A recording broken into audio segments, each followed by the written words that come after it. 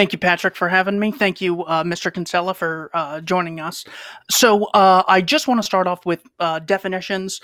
In 2003, Stephen Kinsella in the Journal of Libertarian Studies defined a contract as a relation between two or more parties, which includes legally enforceable obligations between them. Breach of contract I have defined as an unjustifiable failure to perform under the terms of a contract when performance is due, and the Merriam-Webster Dictionary of a meeting of the minds, which is an understanding or agreement between two people or groups. So imagine if you have a landscaper coming to your house and you say, hey, how much do you charge? He says $50. You say, that works. The guy does it. And you say, all right, well, I now have you in my will for $50. So when I die in 20, 60, 100 years, then you will get the $50. Well, technically, you did not specify an exact time in which you would give it to him. Maybe you said after the work is done. Well, in 50 years from now, it will still be after the work is done. But this gets us into this trivial technicality child's game of, well, you didn't technically say that. This is what I generally believe tech giants such as, well, that's sort of like the robber barons trying to belittle them. Let's just say Twitter, Facebook, and YouTube social media organizations are engaged in when they try and get you on some little technicality. Another way we could have this is, let's say you go to Red Robin and order something off the menu, but in the fine print on the menu it says, anyone who orders something, we get to charge $1,000 extra to their credit card for a well-being fee for the well-being of the nation and everyone around them. This, again, is a breach of contract, even if there is technically a way out for them to justify their behavior. You also have explicit expressions from people like Jack Dorsey, who October 5th, 2015, saying, Twitter stands for freedom of expression. We stand for speaking truth to power. We stand for empowering dialogue.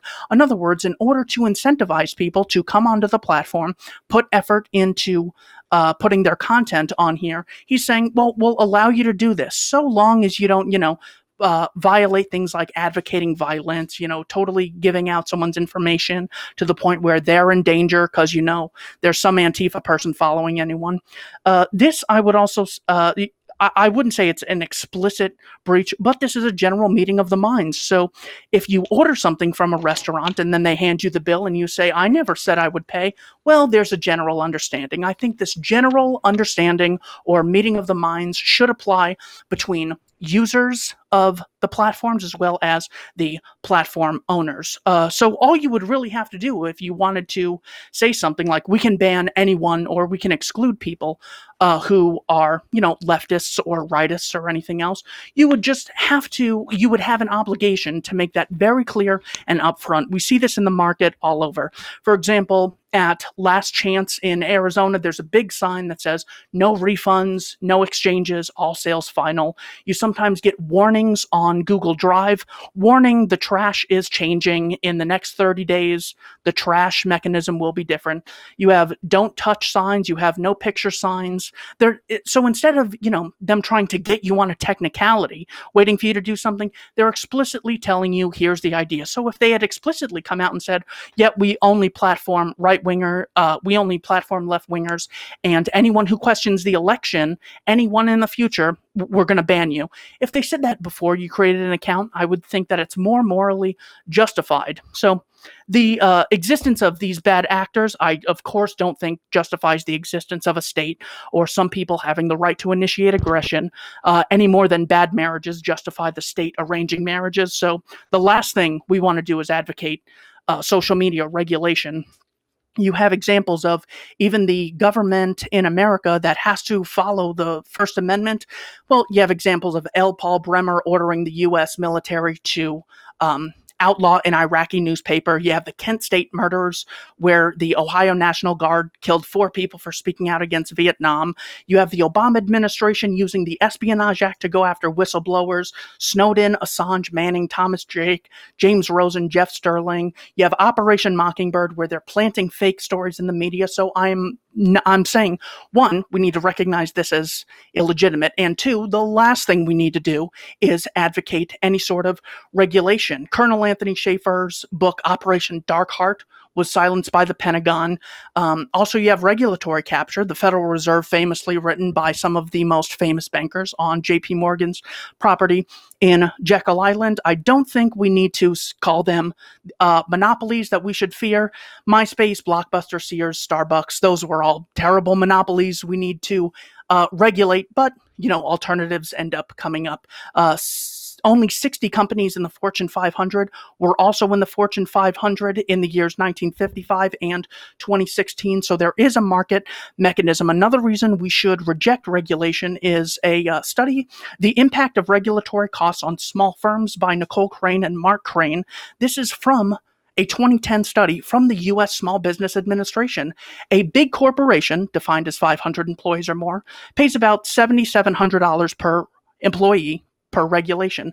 Small firms, 20 employees or less, spend about $10,500 per employee per regulation. The last thing I want people to hear when I say these companies are engaging in immoral activity is, therefore, we need to regulate them. We can bash private companies all day long, like Raytheon, Boeing, Northrop Grumman, the military-industrial complex, without advocating government intervention, just as we can criticize movies or relationships without saying, therefore, the state should violently dominate marriages. The solution, I think, is for us to go to alternatives such as archive.org, odyssey.com, minds.com, locals.com is a good replacement for Patreon. Startpage is a good replacement for Google, along with DuckDuckGo, and MeWe.com is a good option for people leaving Twitter. And I'd say Odyssey is probably my favorite for people getting silenced on YouTube. So generally, you see the pattern. Since the days of Socrates, slavery advocates have tried to silence free thinkers or freedom advocates, just as we see with Alex Jones, Molyneux, the Conscious Resistance, World Alternative Media. I think it's a breach of contract because it does not respect the general understanding between two parties involved in the action, although not explicit, and sometimes can be called off with a technicality in the terms of agreement. I think it's unlibertarian because it doesn't recognize this voluntary agreement as legitimate. Therefore, it should be seen as unlibertarian, and the solution is to get on alternatives and subscribe to our favorite content creators. All right. So there's 3 really big-brained cooks in this kitchen, or at least 2. And so I don't want to. Let me lay out my little 2-minute position, then I'll give it to Kinsella. So basically, the meeting of the minds thing is what a contract was, is for. It's to clarify the gray areas around what people would have in their heads subjectively coming away from an agreement. You walk up, you make an agreement with somebody, you shake hands, you walk away, and instantly you have potential conflicts because, how can we be sure what was in the other guy's head? How can we be sure what their version of the meeting of the minds was? Well, we write it down. That's how we do it. And so when you have something written down, that becomes the best explanation for what the meeting of the minds was. And if I can't write something down explicitly that says I can kick you off my servers anytime I want, for any reason I want, and I can change the reasons by which I will kick you off my servers anytime I want, and that's written in black and white, well, I don't see how you can sort of wash away the words that I took the time to write out explicitly for you by saying, that's not what was in my head when I started using your servers. And then finally, I'll say, it's their servers, and so at any time they can change the terms that they want to continue allowing you to use their property, especially if it's said so in the upfront contract. So, like if you were renting my house and we had a lease agreement that says, I can end this lease with a 30-day notice anytime I want. And even though you've spent maybe 5 years living here and fixing up your room and painting the walls and arranging your stuff really nice and you're used to using it, well, it was in our agreement that said I could evict you within 30 days for any reason I wanted to. To continue forcing me to let you use my property would be to sort of enslave me, at least in that way. Okay, so that's my piece. I will, let's toss it to Mr. Kinsella here. What do you have to say, sir? All right. I think we're going to have to go through libertarian theory of property and contract to sort this out. But a couple of preliminary comments. And guys, feel free to interrupt me because this might be a long sort of mini lecture, and I don't want to dominate too much. Those are the best kinds. First of all, we're talking about libertarian issues. And so I would say, first of all, even in the conventional understanding of contracts and breach of contract, it's not unlibertarian to breach a contract. I'm not even sure it's unlibertarian to commit aggression. It just means that there are certain consequences under the law, which is justified by libertarian principles. But it's certainly not unlibertarian to breach a contract. A breach of contract just means if you breach it, then there's certain consequences, usually damage, payment of monetary damages for breach. So it's not unlibertarian to breach a contract at all. So the question is this breach of contract? So I think some of your so Keith, in my 2003 article, which is on my website, it was basically an elaboration and extension of Rothbard's and Evers' view of contract. The part you quoted was not my view or Rothbard's view. I was just stating what the conventional view of contracts are. So the conventional view of contracts, the view prevalent in the law today, and the view that most laymen hold, which you guys sort of seem to hold too, is that we view contracts as obligations or binding promises, right? So you promise to do something, and if you do it in a certain way with certain formalities like consideration or detrimental reliance or other formalities in the civil law, then that obligation or that promise is enforceable. It's a binding obligation. And then that gives rise to the idea of breach, means if you don't perform the obligation that you promised to perform, then that's a breach, and then damages have to be paid according to the consequences of that breach to the party that was owed the obligation. The problem with that view of contract, there's many problems with it. One problem is it leads to voluntary slavery contracts, because if I promise to be your slave, then I have to be your slave, and if I don't, I'm a breach of contract. And theoretically, force can be used against me to make me comply. That's called specific performance in contract law.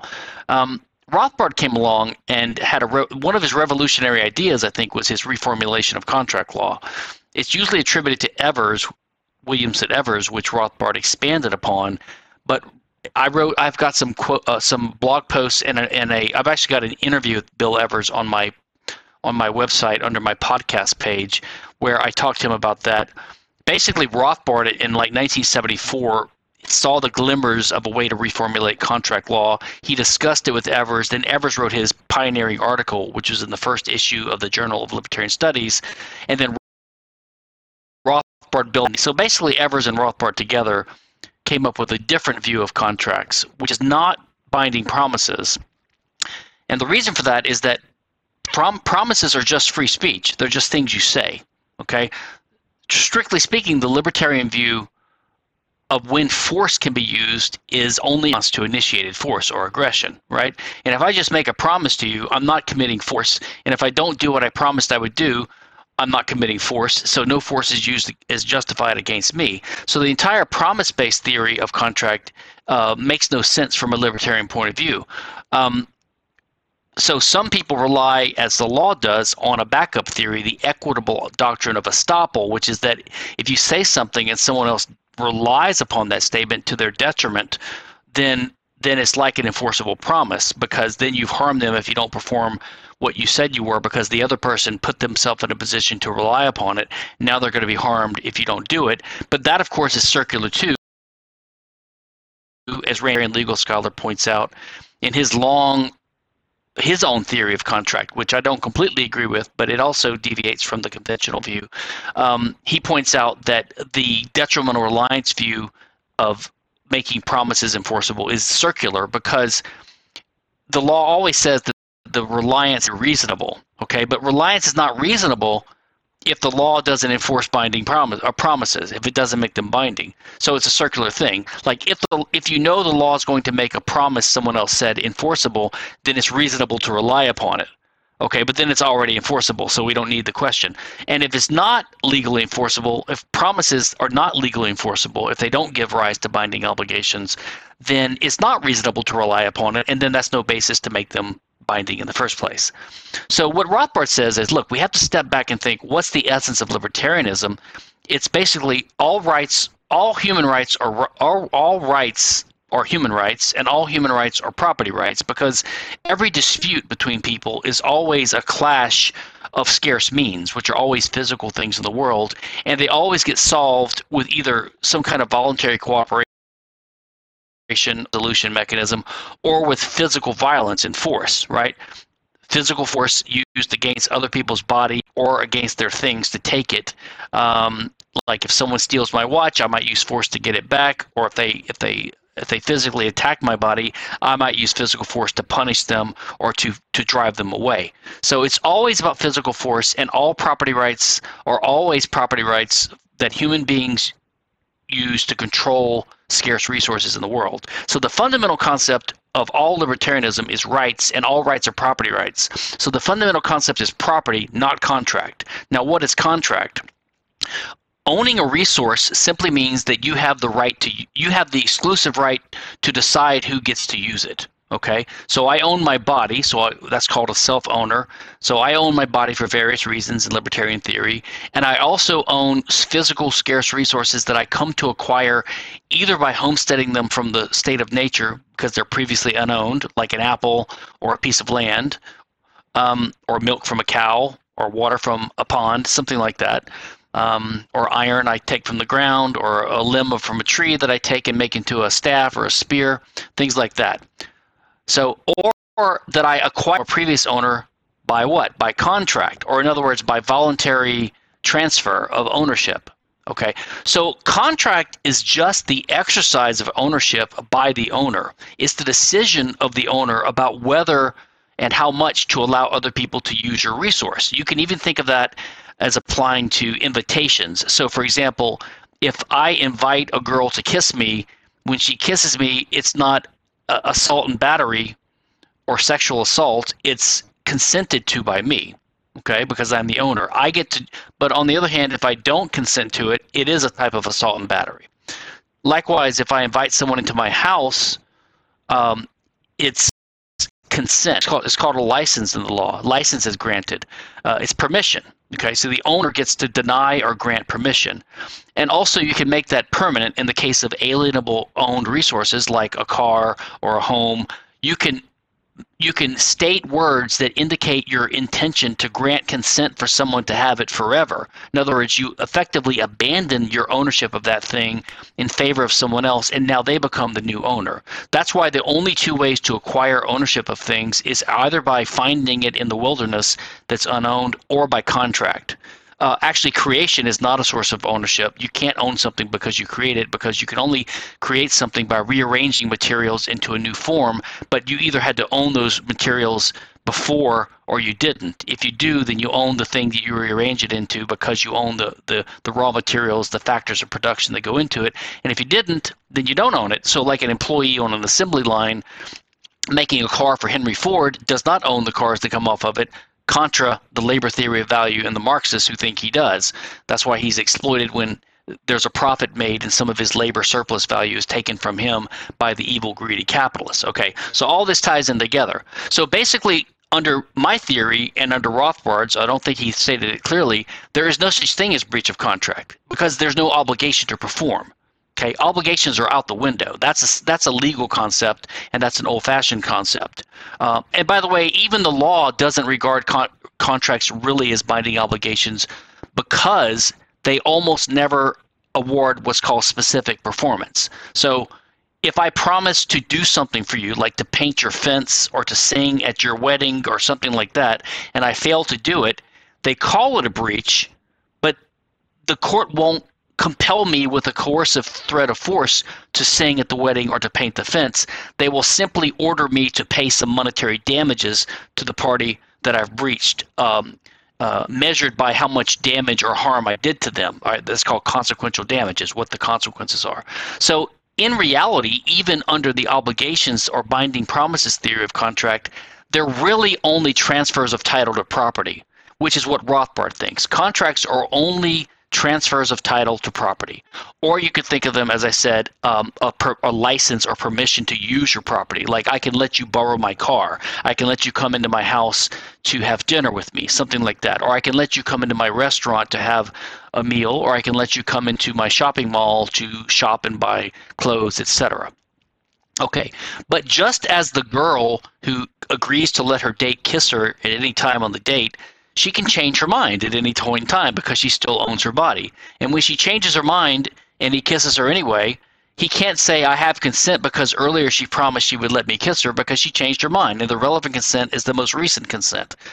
By changing her mind, she doesn't violate his rights. Okay? In fact, he violates her rights by kissing her without his consent.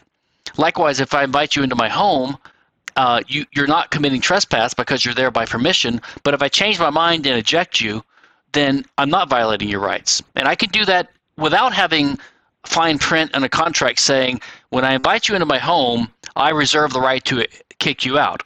The presumption is that I have that right all the time because I'm always the owner. So I can always change my mind. In a contract to transfer ownership of property, let's take a service contract. I promise to paint your fence. Now, this is under Rothbard's and my theory.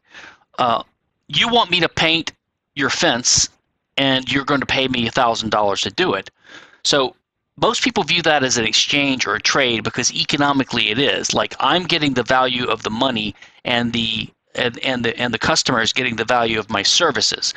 And therefore, people think of services as being sold, okay?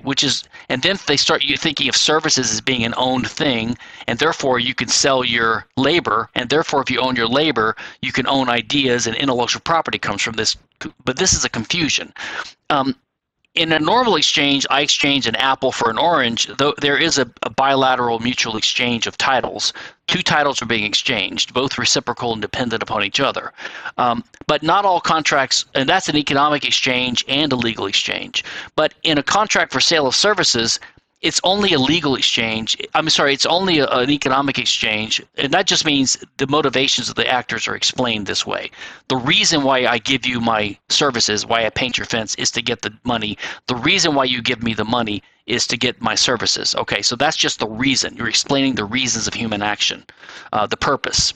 But legally, there is only one title exchange. That is the exchange of the money, the transfer of the money from the customer to me. When I paint his fence, I don't transfer any owned object to him. I simply perform an action that he desires for me to perform. He induces me to perform it by transferring conditionally some of his money to me, and so on.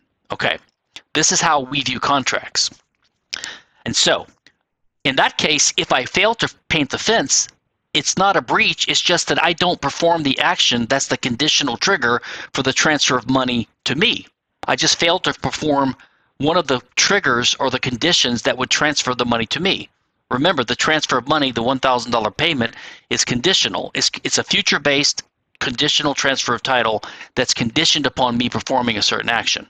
If I don't perform that action, then I'm not in breach. Now, if the customer wants to be sure that I paint the fence because he needs it painted before a party, and if I back out, it's going to harm him, then we can put in the contract another transfer of title, which is me, the painter.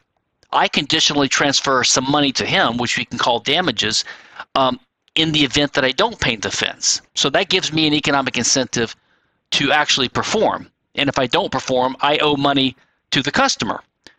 Okay, now that's what would happen under the standard conventional view of contracts. I would be viewed as being in breach, and I would have to pay damages to the customer.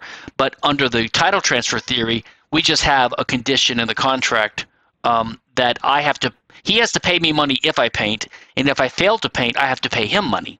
Okay, now we can either negotiate that explicitly, or we can leave it up to custom, which fills in gaps in contracts.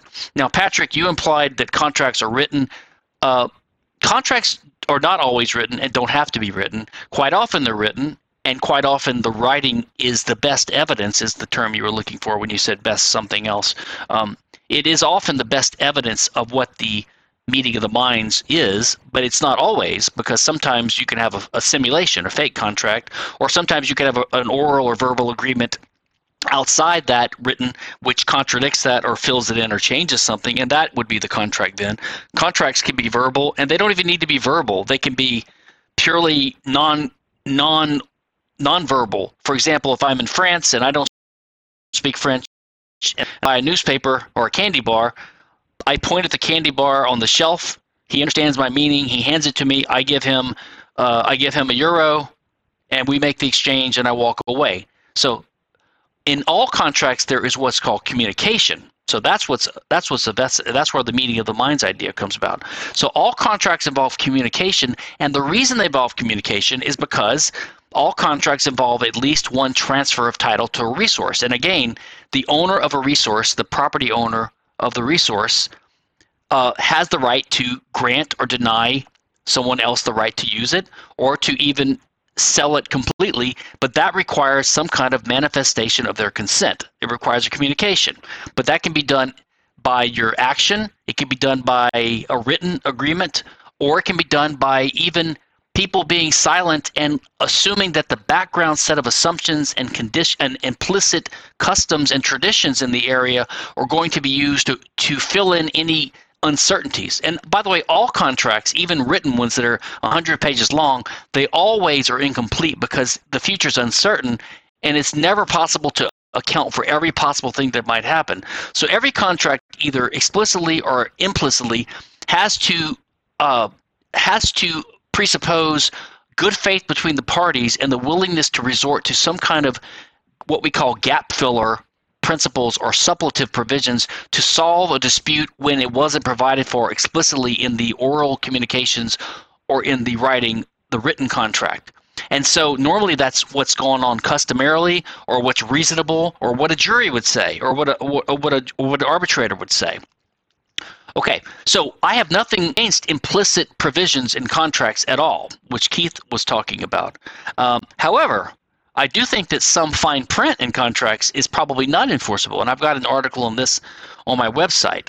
If you just do a click-through type agreement on a website to accept their services, and buried in clause 128, which no one reads, is a provision saying, by the way, you owe me $1 million for life. That's not going to be enforceable because there was really no meeting of the minds, and the other side knows that. They just snuck it in there. It's not in good faith. And so I don't think that the writing should be 100% dispositive of the actual meeting of the minds, because there could be unreasonable provisions in these contracts. So now we come to the question of using a social media platform like Google or Facebook or Twitter or YouTube.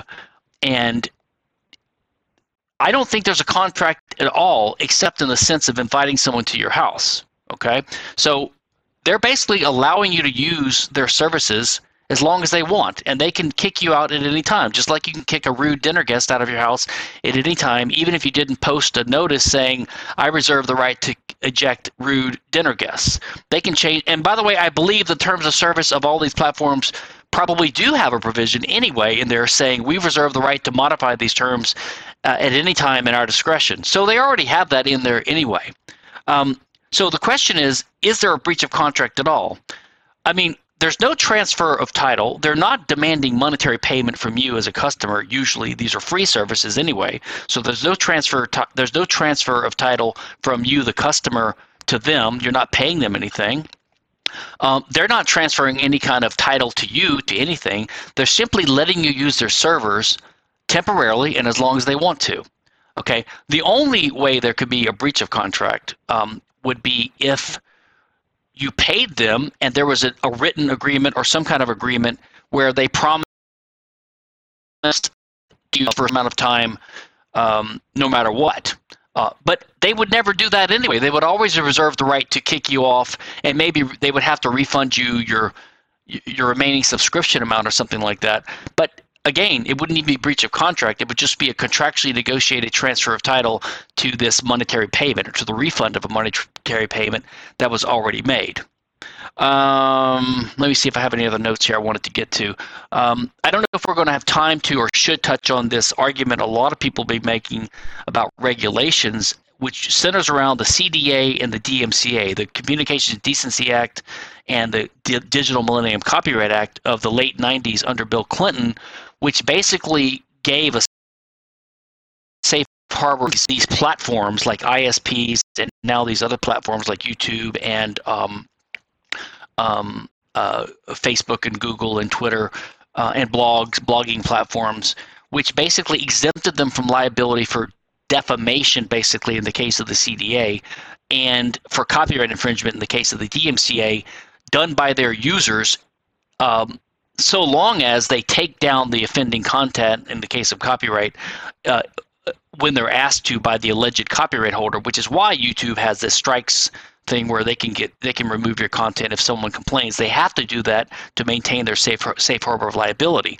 And many people claim that that's an unfair privilege granted to these companies because they are acting more like publishers instead of neutral platforms like the telephone company is, and they're actually starting to edit, to censor and edit and maintain content control over what's being posted, and that wasn't part of the deal. However, that is a conventional mainstream view that we libertarians can't make because defamation law shouldn't exist in the first place. No one should be liable for defamation at all, and copyright shouldn't exist, so no one should be liable for that in the first place.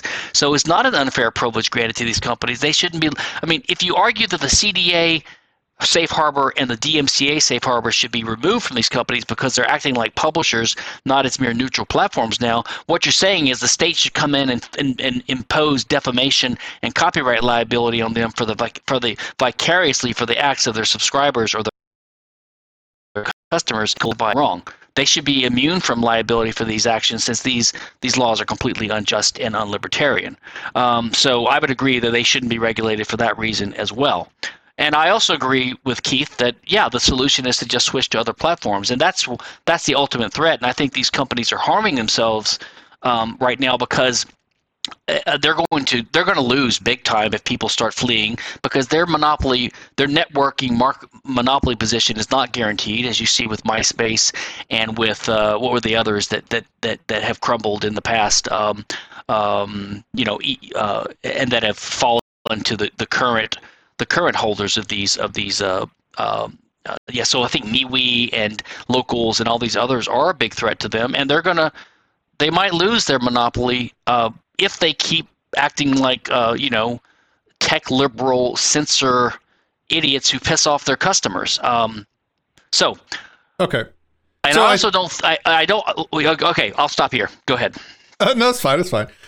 So I wanted to kind of do one more around the table on this, and then I also have prepared, if we want to or have time for it, I have a few paragraphs from Jeff Deist of the Mises Institute on their recent banning, on why it's unlibertarian for them to do so, and I also have Molyneux's argument written down here. So okay. Maybe Keith and I do one more round table, like circle around with this, and then depending on how the conversation looks, we can also rope in these other arguments that we've heard.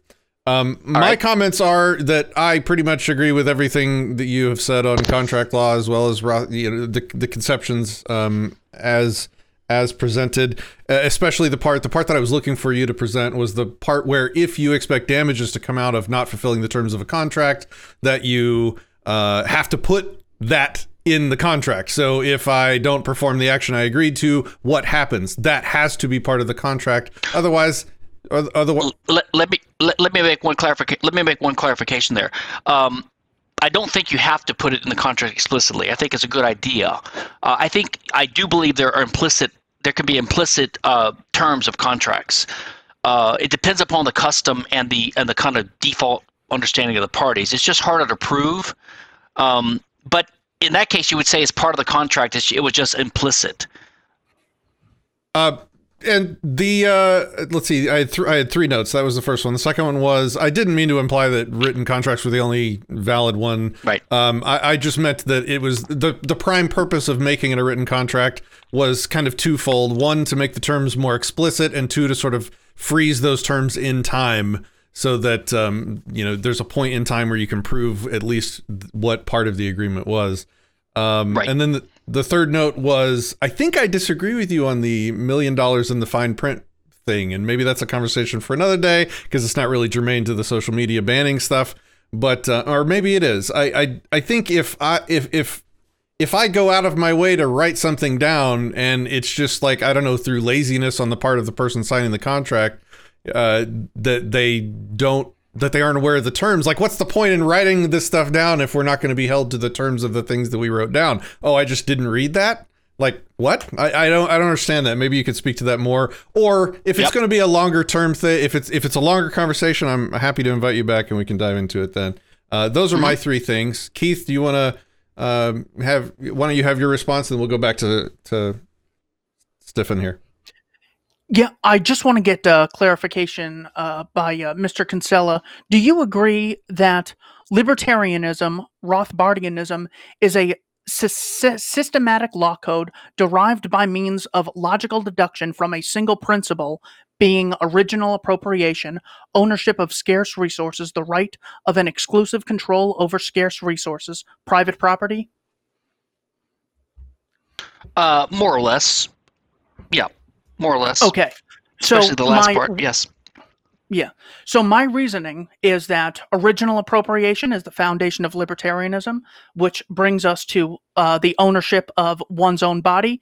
You have an objective link because you have direct control over it. Only others can indirectly control your body by first directly exercising their own scarce resources, their body. Mm-hmm. This gives us the right to acquire property through the homesteading original appropriation principle by having a better claim to being the first comer. This then gives us the right to delegate the property once we are the rightful owners, and such delegation can include an easement, such as giving you an easement to my servers, and thus giving me an obligation to respect that agreement because I voluntarily made the decision to create such a general understanding to give you access to my scarce resources under generally recognized terms. Does my logic fall short there? I think, in principle, that's a good argument. Now, imagine... No, go ahead. I was going to say, well, the analogy that I would use, it really is the fact that people put so much effort into building their content on these platforms under the assumption they'll be there so long as you don't start posting, pornographic images of people underage advocating violence, etc. So imagine I invite a ton of people to my house for a wedding, and I just say, you know what, you don't have to pay me, I like you guys, come over. So everyone gets a plane ticket, everyone flies out, and I say, you know what, I heard the groom voted for Trump the day that everyone is there waiting to come in, and I go, no, I'm going to exclude you. Now, it met your previous criteria of, well, they're not accepting payment from you. But it's not the payment, it is the general understanding between the two parties that creates an obligation on me, the homeowner. So this is sort of the analogy that I come to when trying to understand the principled justification for determining a moral exclusion of property, the right to exclude people from platforms, and the immoral exclusion. Well, okay, so that argument is probably the best one you can make. So theoretically, if Facebook, so this idea that you own your domain or you own your page on Facebook is not coherent in libertarian terms because you can only own scarce resources. So really the only thing that's owned here are the physical computers that Facebook owns. Now they're connected to the internet and they do certain things, but they own their servers. That's all they own, right? And all you own is your computer. And in theory, Facebook could grant an easement to a customer, which they give, in effect, partial physical, actual ownership of those servers to their customers, okay? So in that case, that if Facebook denies me access to it, they're actually committing a type of trespass to me by taking my property from me or denying me access to my property, which is part of their server. You have this in neighborhoods when people restrictive covenants in neighborhoods, like associations where everyone agrees not to use their house for certain purposes or for a business or to paint it a garish color, they all agree in usually in writing property and in those types of any agreement affecting real property, typically that is land or homes attached to it, has to be done in writing. That's the Pearl evidence rule or something like that, statute of frauds. You can grant a permanent easement. Okay, so you would have to argue that there is an easement granted by Facebook to their servers, to their customers. Now, it's not in writing, I can guarantee you that. So you'd have to say it's implicit by the understanding of the parties because of the arguments you gave. If you could go to a tribunal and persuade a jury or the arbitrators to interpret the unwritten agreement between the parties that way, then I would agree that's a libertarian result, and now you own part of Facebook's property. You're co-owners with Facebook of their servers. I just don't think that argument can fly for several reasons. Number one, I am sure Facebook has in their terms of service that you look at when you sign on to become a customer that they can change the terms of service anytime, and that would imply that they could, if they need, like if a decision of an arbitrator goes against them, then they would simply amend their terms of service going forward to say, and by the way, we're not granting anyone an easement. We can kick you out at any time, even though you put a lot of effort into it. So I think that is the actual default understanding, especially because right now we've seen thousands of people be kicked off. We all know that happens, so we know that it's not a contractual term. So if you sign on to a Facebook and start a page there, you're doing it at your own risk. Okay, it's like called coming to the nuisance or assumption of risk. It's that kind of idea. So I just don't think, as a factual matter, that they have agreed to that, and I don't think the customers think they've agreed to it. And even if a court or an arbitral tribunal decided the quote wrong way and made Facebook liable, I think they would just amend their terms of service to clarify going forward. That's how contracts get so long, is because over time, different court decisions are made and the lawyers wake up and realize this, and they start trying to contract around that. So that's why you have all this fine print and these weird legal provisions and contracts. They grow and they develop over time. And then the court law, the case law, takes that into account and moves on its own going forward. So I simply think that it's like if you invite someone to your house for a dinner party, you can kick them out. The case of the wedding, I think it takes us too far afield. We could discuss that if you wanted to, but I think that takes us afield. I can let you guys talk again if you want or ask questions, or I can address the fine print thing that Patrick talked about real quickly. I don't think it would take too long, Patrick. I have probably 45 minutes of questions and comments happening right now. All right, so fine. We should try and maybe we save that one for later. Ahead. Keith, you were about to say something? I was just going to say, the reason that I use the wedding analogy instead of the inviting someone over for dinner analogy is certainly the amount of resources that it takes or that it stresses a person for engaging in the activity. You inviting me over and then saying, screw you when I get to the door, that's disappointing, but that's me wasting an hour or two of my day. The purpose of the wedding analogy is a massive amount of resource allocation towards achieving a generally understood goal. And that I really think is analogous to, I mean, look at the amount of hours Tim Pool has, like 3 hours a day on YouTube and Twitter and stuff. And it takes a lot to build that follow. That's why I don't consider it an abusive analogy. All right, I think the other thing is a one-off thing where it's millions of people and it's continuing over time, so we can kind of see patterns and things like that. And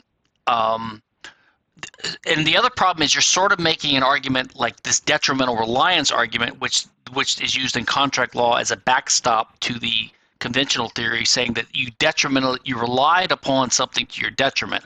So you could say that just by the nature of this arrangement, Facebook knows a lot of people upon their presence of their page, and they put a lot of effort into it. Therefore, we should kind of hold them to something like a quasi-contract because of reliance. But as I said, and again, look at Randy Barnett's article. It's just a footnote on it, but it's pretty understood that detrimental reliance is just circular. Here's a better way to think about it. Suppose, take my painting the fence example. Suppose you want your fence painted before this party you're having, so you hire me. And I say, if you pay me $1,000, I'll paint the fence. And you say, well, are you going to guarantee you're going to paint the fence? Because if you don't paint, it's screwed. And I say, well, no, I'm not guaranteeing it. But if I paint it, you have to pay me $1,000. And you say, well, I need you to guarantee it. So I need you to promise to pay me $2,000 in damages if you don't paint the fence. Now I'm thinking, well, now the cost to me of painting the fence is higher, right? Because that and provide the materials. Now I have a possible liability. Like suppose I get in a car wreck and I can't paint the fence and I'm on the hook for $2,000. That's a cost to me. So I'm going to say, well, I'll give you that guarantee, but only if you pay me $1,100 to paint the fence. In other words, if the homeowner who's getting the service done wants the guarantee, he needs to pay more. So in other words, it's like buying insurance in a sense. So the analogy to the Facebook thing would be, I want to build this page and I want to make sure Facebook can't take it away from me. How could I do that? I have to negotiate with them that they have to pay me some kind of monetary damages, and a lot, if they kick me off for no good reason. Facebook's only going to do that if I pay them to take on that hassle of that reciprocal insurance obligation. So now instead of getting Facebook for free, I've got to pay them $100 a month. How many of these people doing their Facebook pages would actually pay even $1? Because most people are cheapskates or poor, right, that use Facebook. So I'd say the old idea of caveat emptor, buyer beware. You only get what you pay for. If you want this kind of guarantee, you need to pay for it. And I think that's what would happen in reality. So I think that if Facebook was held liable in some kind of weird court decision, they would just change their contract, their terms of service, to make sure that they're not doing that. And then you would know for sure you're not getting that guarantee, and you would have to do it at your own risk. I assume you would agree that if you use Facebook to form your community and your webpage, and Facebook tells you explicitly, listen, we could jerk the rug out from under you at any time, and we don't owe you a single cent. We might even be capricious about it, so use our service at your own risk. Then I assume you agree that there would be no breach of contract there. And I think that's the default understanding now, because that's what they're doing, and everyone knows that. I think Yes, that's why. Makes sense? That's just That's why I brought up the examples of very often when there's not a general agreement on certain things, organizations will make explicit no touching wet paint. Do not touch this piece of architecture. Do not take pictures of this. No refunds, no exchanges. This happens all the time. So we should just expect this of media, of social media organizations. And then you explicitly have Jack Dorsey talking about how Twitter stands for freedom of expression on October 5th, 2015. We stand for speaking the truth to power, and we stand for empowering dialogue. I mean, when that is the generally communicated idea, that is the standard we should hold them accountable to. Now, as far as I'm so afraid of giving the state a micrometer of power, I don't even know if I would support, taking money from them, even if we do decide that this is a breach of contract. I think we just need to recognize it as being unjustifiable and a severe mistreatment of people who do not have a lot of ability to influence others in their lives.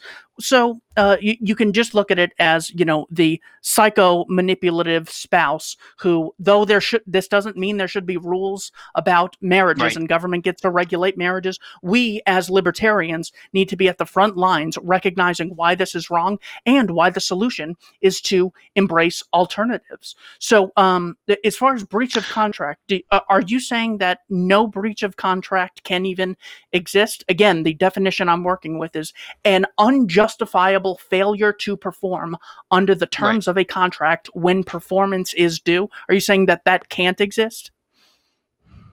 Well, this kind of argument is a little bit like the libertarians and the common law court kind of conspiracy guys, that they always cite Black's Law Dictionary because they don't know anything about the law.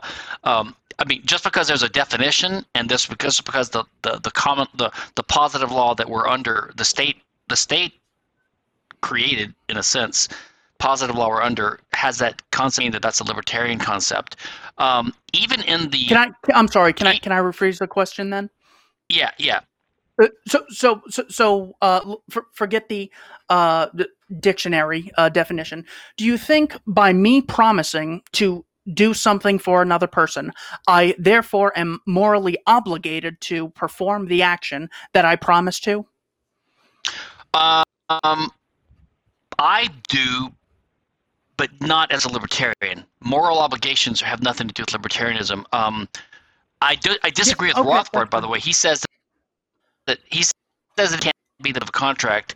I disagree. I think that's too rigid of a rule. I think a promise can't be the basis of a contract, but the word promise can indicate your consent to transfer title because that's what's understood by it. So it's just a question of understanding the communication of the parties. But here,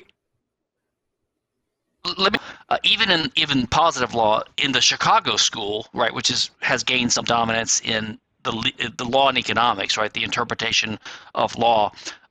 They have something called the efficient. You can look this up on Wikipedia. I think the efficient breach of contract theory. So they think that if you breach a contract under the legal definition of breach, which means you don't perform your obligation, you shouldn't be made to pay very high damages, but only the damages that are a consequence of the contract, because they think that sometimes it's efficient to breach a contract. Like if I could breach a contract and pay the other guy the damages I owe him, but if I get more profit out of breaching it from the other deal I want to do, then the economy's better off in all this.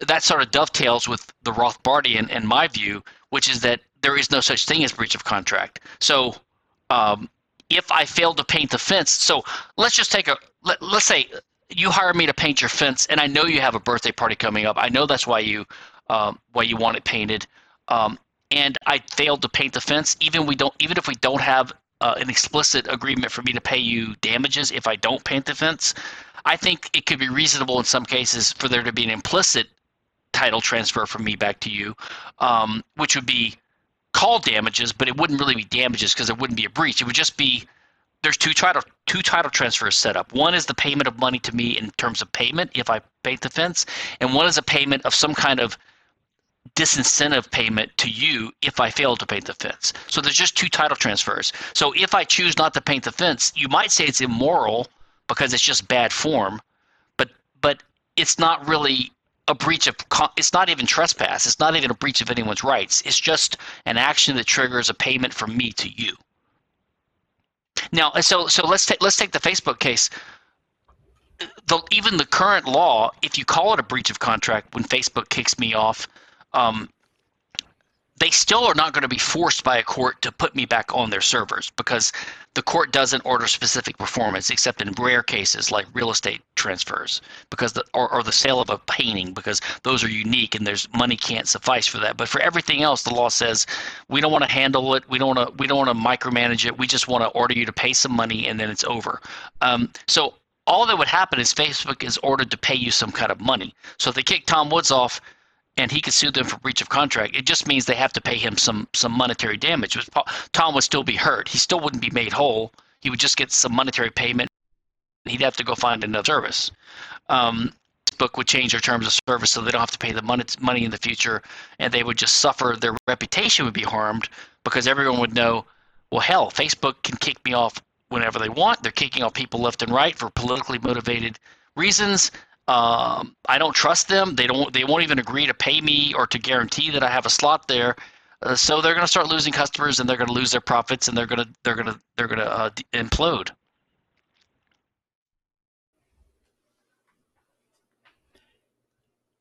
Keith, I want to make sure that the primary purpose of this was to sort of bring the three of us together. So I want to, and you were kind of the dissenting voice here. So I want to make sure that, have we modified your position? What's happening with you? So the problem is I don't know nearly as much about law, so it's hard to determine whether or not I'm making just a moral argument or I'm making a libertarian justification, or I'm just wrong in this as I have been many times before. I just see libertarianism as the only morally justified philosophical position. I think pretty much every other competing ideology believes in aggression and therefore slavery. So I want us at the front of this argument. So when everyone's seeing the blatant mistreatment of, American Renaissance or Alex Jones or Stefan Molyneux, if our only position is, well, they're a private company, well, so is Boeing and Raytheon and Northrop Grumman. They're not technically involved in aggression, but as Glenn Greenwald states, the Israeli government contacts Facebook so they could take down Palestinian resistance or any sort of PLO organization. So we actually are dealing with co-conspirators, and we need to, I'm sorry, I think we should be unapologetically anti-social media. It's not enough to just be anti-social media. We have to be active. I tried to quote the Joe Jorgensen thing. I'm sorry that failed. So, Yeah. I know that being smart or having good arguments or writing books is not a principle of libertarianism. However, we should embrace all of those things. It's not you have to write a book as good as Democracy, the God That Failed. That's not necessary, but we should be heavily engaging in these activities, such as writing books, making good arguments, and and being able to differentiate moral business practices from immoral business practices. Because if we just have to have standards of our own, or else who's going to take it?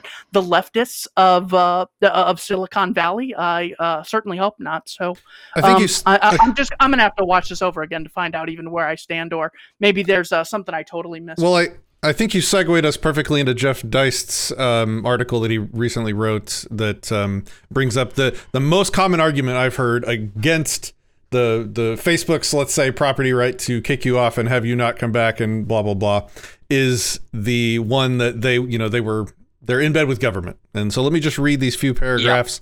This is their excerpts here. I won't go through the whole thing by any means.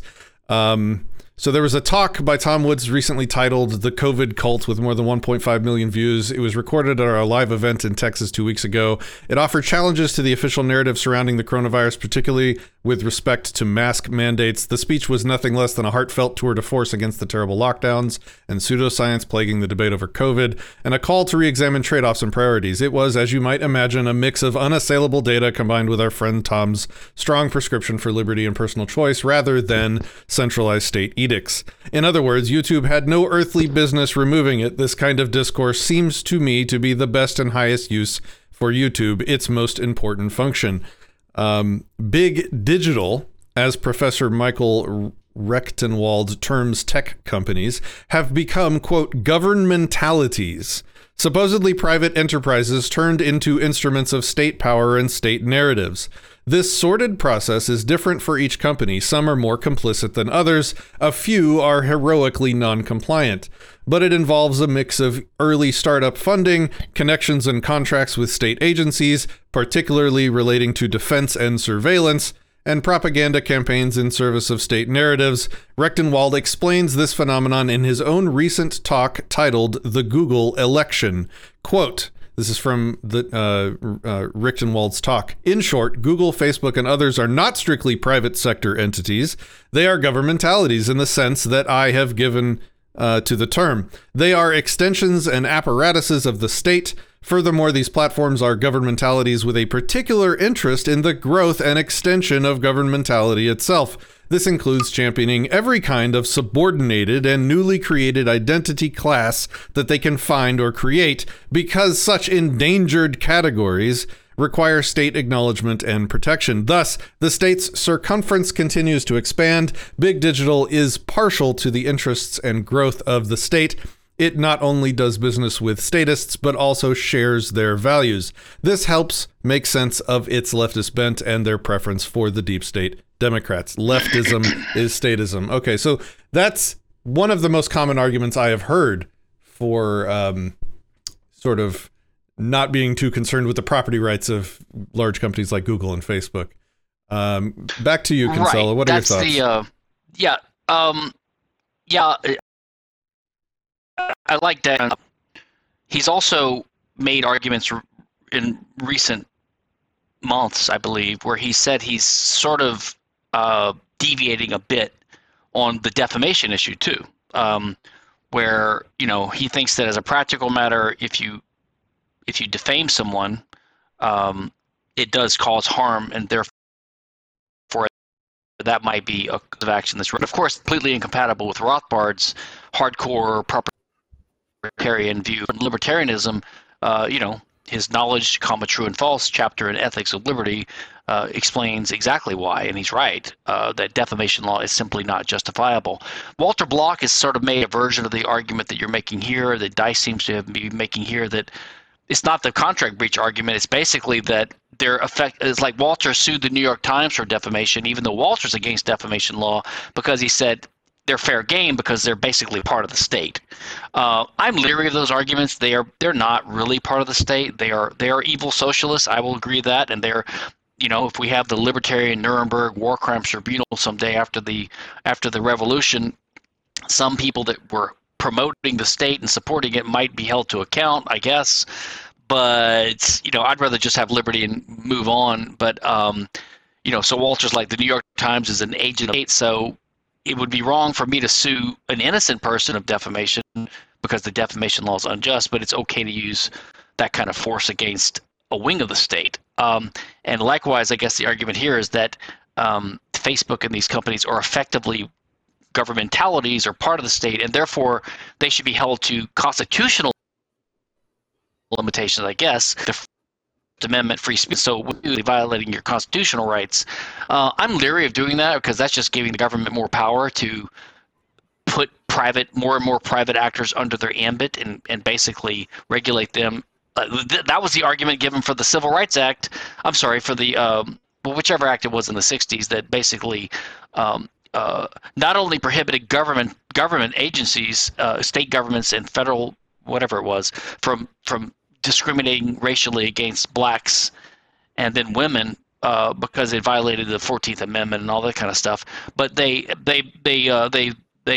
restricted the property rights of private businesses like restaurants and things they call public accommodations, saying even private companies can't discriminate based on race and things like that.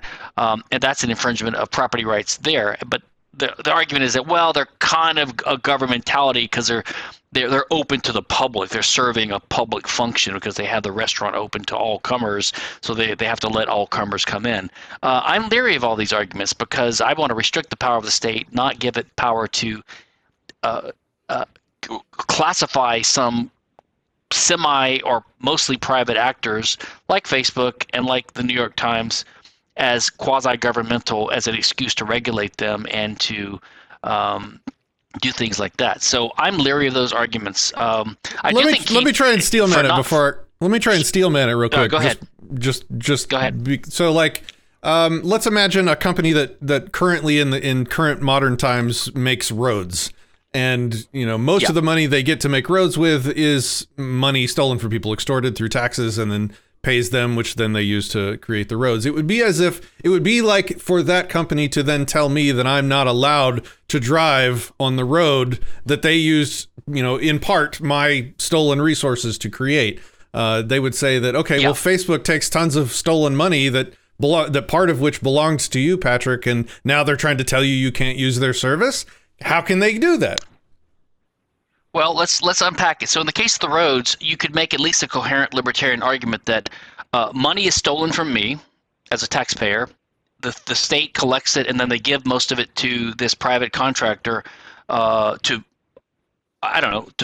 build a road. And then I guess the private company owns the road now. So you could argue that I have a claim of restitution from the state and also to get that money back. Basically, you could say that I am really the true owner. If they don't let me use it, then they're increasing the damage done to me. So you could make that argument. In fact, I made an argument like that in my argument against open borders in immigration by arguing that the roads are owned by the citizens as taxpayers, and they have the right to use those roads because they're the true owners. But immigrants from outside the U.S. are not victims of the U.S. state, or they're not taxpayers, so they don't have. If they're denied the right to use those roads and public spaces by the INS, for example, then their rights aren't violated because it's not their property.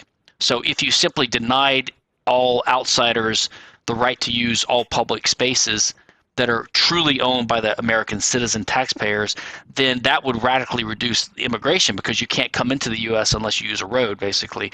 And that would be a form of immigration control that was compatible with libertarian principles. So I've kind of made that argument before, to a degree. But, to be clear for the audience, I argued against that argument. I think it started with Christopher Chase Rachels, and I didn't know that you had written on it from that angle as well. I definitely disagree with that. Maybe that's our next show. But yeah, and I don't. I mean, I'm not really against immigration. I was just explaining that if immigrants, if outside, if what do you call them, outside, if foreigners are not permitted to use. If I don't permit a foreigner to use my house, that's not a violation of his rights. And if the government doesn't let him use the roads, it's not a violation of his rights either, because he doesn't own the roads.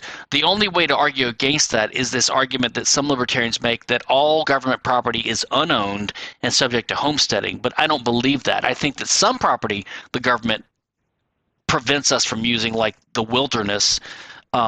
You could say that's unowned because it's not developed by anyone. So that is subject to homesteading. But roads and buildings are clearly owned. They're just owned by the state legally, but the true owner is all the peaceful, innocent taxpayers, citizens who pay for it, and they have a better claim on it for restitution. So I'm not really arguing against literally go for immigration. 3 hours. Yeah. These are so interesting, interesting topics. Yeah. Keith, did you have anything to say? Nope. This has been a pleasure to speak with Patrick and Mr. Kinsella. My whole point is that I think we need to sort of elevate our criticism. So when we say private good, public bad, I don't think that gets to the heart of it. As Murray Rothbard says in, I think it's For a New Liberty or Ethics of Liberty. Imagine, just before disbanding itself, the state gives Kentucky to the Kennedys and New York to the Rockefellers. Are they now the just owners, since, they're a group of private individuals? The answer is obviously no, because according to Correct. the root theory, the root principle of libertarianism, original appropriation, as Hans Hoppe states in Democracy, the God That Failed, that is just an illegitimate contract that Tyrant A gives to Tyrant B with C's property that they have no right to claim on, any more than I have the right to, sell Patrick's house to Stefan because, I claim a social contract gives me the right to. So I'm just attempting to sort of elevate the discussion here. Yeah. Yeah, and I agree with all that. Patrick, let me ask a question. So what's the analogy to Facebook, though, in the road case? Because where did the federal government pay Facebook with taxpayer dollars? Like, how could you make that argument that they don't really own their servers? Well, to be clear, that's not my argument. I was trying to pull in an argument that I've heard often from people. And so I think early on, Facebook was a project from the CIA. So it was literally founded with public money. They get hundreds of thousands of dollars, if not millions of dollars every year. I think it's tens of thousands every month or something like that, for responding to spy requests from government agencies from the U.S. So they get tons and tons of money, and they collude with the government to, provide our data upon warrant and all that stuff. And they get paid a lot of money for that. It's a good business for Facebook to cooperate with the government, or to collude with the government. Let me mention a blog post of mine. Some listeners might find. So Rothbard had an argument in the '60s, when his more leftist phase, where he argued that universities were basically effectively agents of the state, and they could be attacked by the students doing all the sit-ins, and they could be homesteaded by them. But later on, he sort of backed, about 7 years later, 1974, he backed off of that and said basically that if there's property that there's basically original sin in the property, like you can trace it back to an act of theft, that doesn't mean that the current owner can be just divested of it, as long as they're innocent, basically, and they're not the ones who stole it. And that's I think I have some blog posts. One's called Rothbard on the Original Sin in Land Titles, 1969 versus 1974, where he sort of, and a lot of the leftists like Kevin Carson and these guys, they quote Rothbard from 1969, but they don't quote the extra paragraph that he added to the later reprint of that article, where he sort of backs off on that. That's kind of interesting. So And I'm with the more modern Rothbard. I'm just leery of calling them agents of the state. Even if the CIA did give Facebook some money, look, the government subsidizes lots of corporations and businesses and even people. I mean, they just gave out a bunch of COVID checks to tens of millions of people in the country. That doesn't mean I own part of their house now. Although I've jokingly argued in the past that, if I live next to a Democrat, I'm entitled to sneak over into his yard and steal his lawnmower as restitution if I can get away with it. But as a practical matter, that has the problem of self-help, being biased in your own case, and also, it's a little vigilante-ish. But theoretically, he's violating my rights by supporting the state, and so I'm entitled to some restitution so I can steal his lawnmower. Okay, let's wrap up then. I have a few questions from the audience. First, I want to start by thanking King, the CEO of Float. He's over on Float right now. He just did a super chat for $10. He said that IQ is greater than IP. Thank you for your support, King. I appreciate it. Thank you for everything you do on the Float website. You guys are awesome, and I am trying to watch Float chat. Then we have some questions here. These are from Cop Block Hot Springs. He says, so TOS is not a contract because there is no reciprocal give and take. So I think this is a basic contract question, right? Does a contract require give and take? No. So the contract to be binding, and remember, they're thinking of contracts as enforceable obligations. There has to be consideration. Okay. Now, I think that's actually an unlibertarian notion. In the civil law, the other big legal system that is in Louisiana and most of Europe, other than England, you don't have to have consideration. You have to have cause, which I think makes sense, but not consideration. I think a contract is just transfer of title of property from one person to the other. So even a donation, like if I give you an apple as a gift, in a sense, that's a functional transfer of title to a resource. And that's a perfectly binding transfer of title. So you can call that a contract. Some contracts are reciprocal. That is, my transfer of title to you of my object that I own is conditioned upon you either doing something, in the case of a service contract, or you giving me title to something that you own. That's two title transfers. So I simply think that a contract has to involve at least one transfer of title to some property that's owned.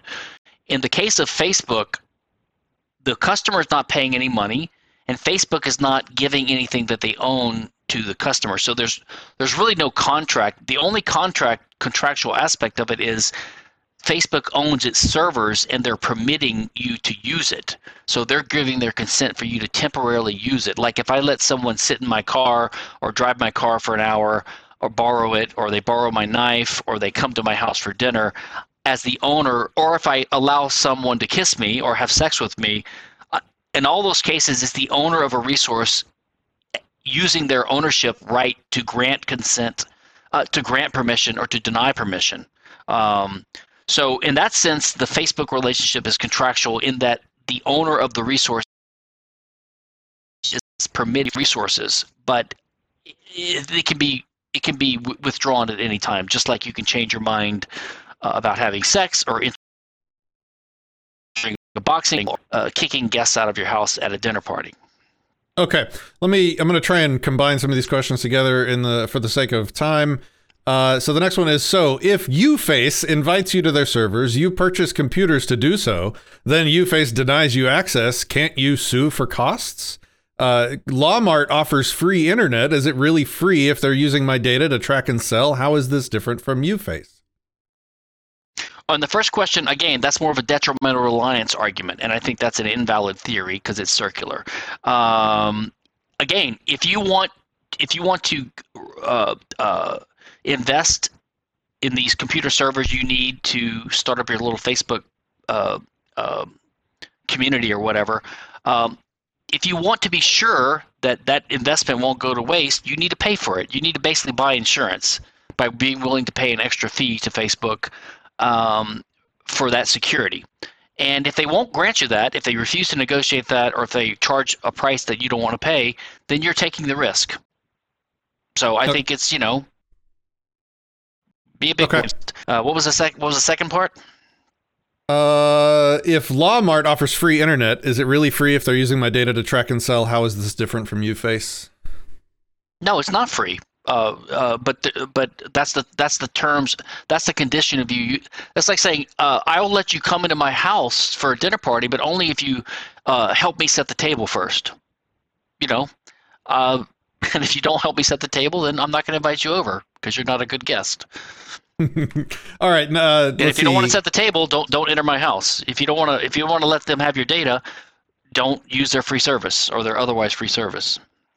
If a company acquires a business license, why are they not required to follow the constitution of that state? If they don't like the law, they can go somewhere else. So this is a thing. I get the same argument from like sovereign citizen types when they say, like, if you sign the papers to get a driver's license, well, you're consenting to the state. It's like, yeah. No, if you don't get a driver's license, you are under threat of violence. So you're doing what you need to do to defend yourself. It's a self-defensive contract thing. Same with a company. If I sign scribbles and sign papers to keep myself from being attacked for running a company, well, that's self-defense. That's not consent to anything. I think that argument is a hybrid of two arguments. One is the social contract argument, which we don't agree with as libertarians.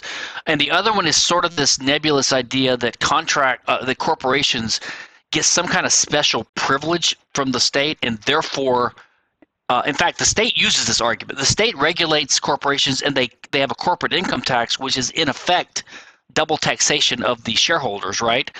And their argument for that is that, well, we're granting privileges to the corporation, and therefore we can condition the grant of those privileges on the corporation agreeing to some regulations and things. But the problem with that is that there's a fallacy there. There's a commonly held belief that the state grants privileges to corporations that they wouldn't have on the free market, and that's just false, as Robert Hessen has debunked in the 70s, and which I and Roger Pilon and others like Rothbard have written. Basically, it's this limited liability grant which says shareholders are not liable to people that employees of the corporation harm in a tort. But I think that's not a privilege that the state grants you. That's the natural position that would happen on a free market, because you're not liable for other people's torts unless there's a special relationship, like you're the employer and they're the employee or something like that, and that's called vicarious liability or respondeat superior. So if the state disappeared and we had a radical anarcho-capitalist society, you could have people get together and by contract form or business organizations.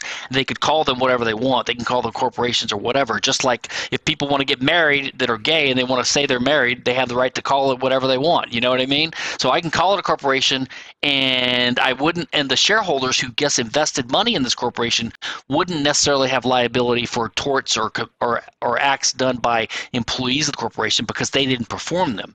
So you don't need the state to grant you this limited liability in the first place. So it's not a privilege. Okay, last two, and then we'll wrap it up. Go ahead, Keith. Just a clarification on if you don't like it, you can move. Well, if you don't like the business, well, more or less you can complain. If you don't like the business, go to another one. Well, isn't that just what we say about, or statists say about the country? If you don't like, the laws in America, you should move. This, again, does not appreciate the foundational principle of original appropriation.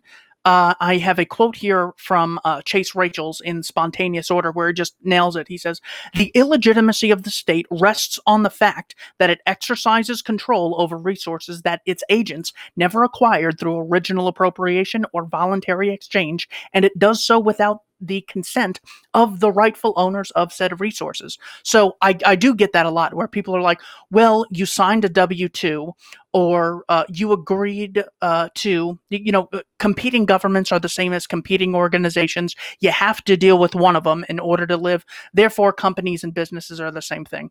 It, again, has just gotten us into the mindset of private good, public bad. We need to brainlessly defend one or the other without getting to the principles. So that is my position in response to that allegation.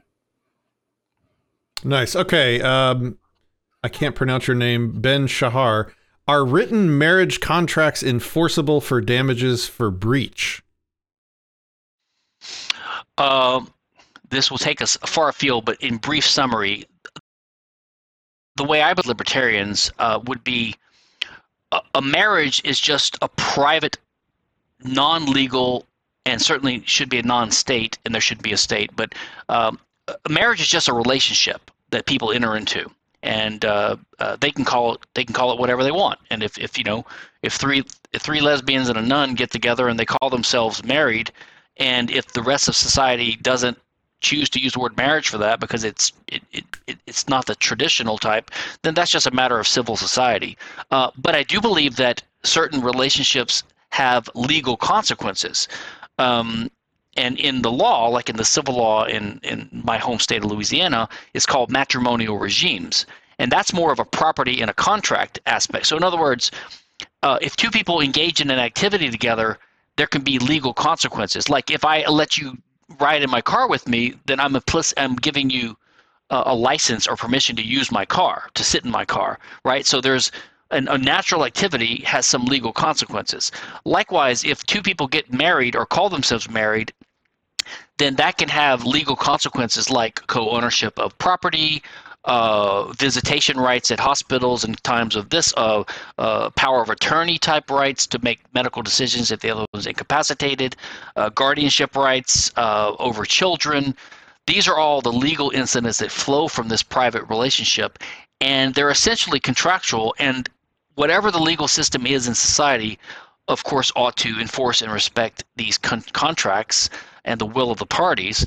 And if the state monopolizes marriage, as it's done, then it has the obligation to make sure its legal system respects the wishes of the parties. And so if it says you can only have a marriage, legal incidents of a marriage, definition of marriage, and that has to be a man and a woman, then it's the state's fault for denying enforceability of a similar regime that flows from a homosexual union. And I think they should be forced to do that, harming gay couples by not allowing their unions to be the legal aspects of it to be legally enforced.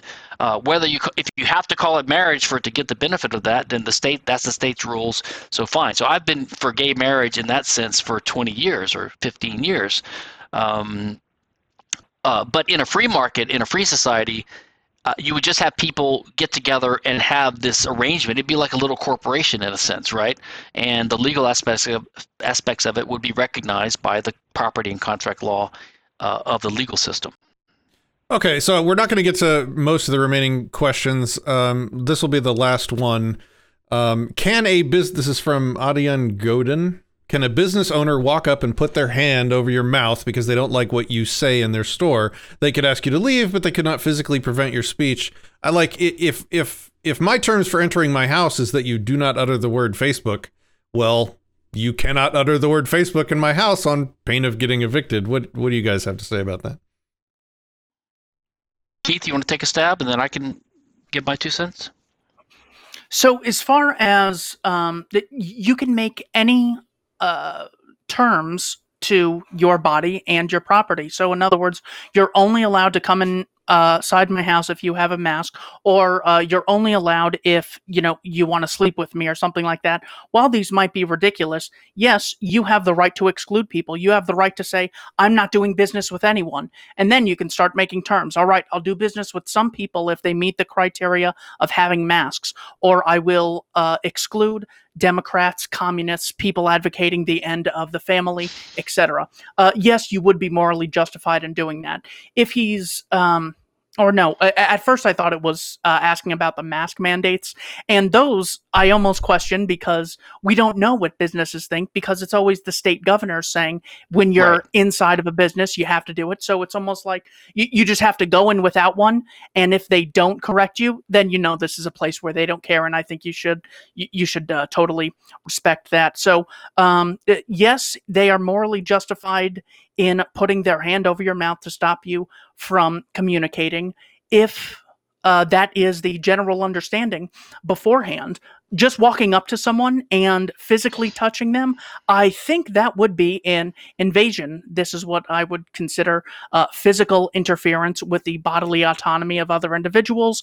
I think you need to give them, hey, I don't like what you're saying. You have to get out now. You can't say you're a trespasser and then blow their head off. You have to give them, I don't know, 20, 30 seconds to get out, something reasonable. I, of course, don't have the exact answer for that. That is how I would try to approach that situation, using, common sense morality along with libertarian fundamentals. Right. I would roughly agree with that. And by the way, that argument contradicts your easement argument, Facebook, because Facebook can kick you out even though they didn't say they could. It's understood. If someone comes into your house and you say, no one may say this word or whatever in my house, that doesn't mean that you can put your hand over their mouth, because all it means is that you can tell them to leave. But you already had the right to tell them to leave. And then if they refuse to leave after you told them, you would say, at a certain point, they do become a trespasser, and I think at a certain point, force could be used to kick them out. And if they fight hard enough, I mean, it could even be lethal, because if they pull a gun out and they fight you off, you could shoot them. I mean, if they escalate it, it could get as violent as necessary. But it's not an act of trespass when they mouth the word. They've done something that they know is going to get them kicked out.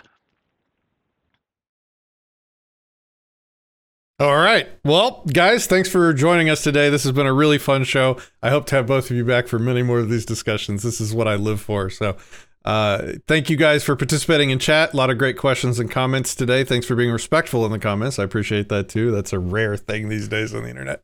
Guys, do you have any final thoughts or last words? You want to pimp your platforms and where people can find more information about you? Nothing really content-wise else for me. If people could please check out my LBRY and BitChute channels, along with my YouTube. My channel is Keith Knight, Don't Tread on Anyone. I'm at about 590 videos and interviews attempting to advocate the principles of self-ownership, truth in history, free exchange of ideas, and philosophical libertarianism. I have been working on a book for quite a while, which is an edited selection of some of my articles that cover a lot of the theory that I'm relying upon here. And hopefully I'll have it done in just 2 or 3 months. It's going to be called Law in a Libertarian World, so stay tuned for that. It'll be free online everywhere and sold in paper at basically a cost. So, and it's already online, and the old articles are online already on my website, stephankinsella.com. So that's my next project. And then I'm going to work on a new IP book called Copy This Book, which is a restatement of all the stuff I've learned over the last 20 years discussing all these issues. I'm looking forward to that right now. All right. All right, guys. Thanks for watching. We will see you next time.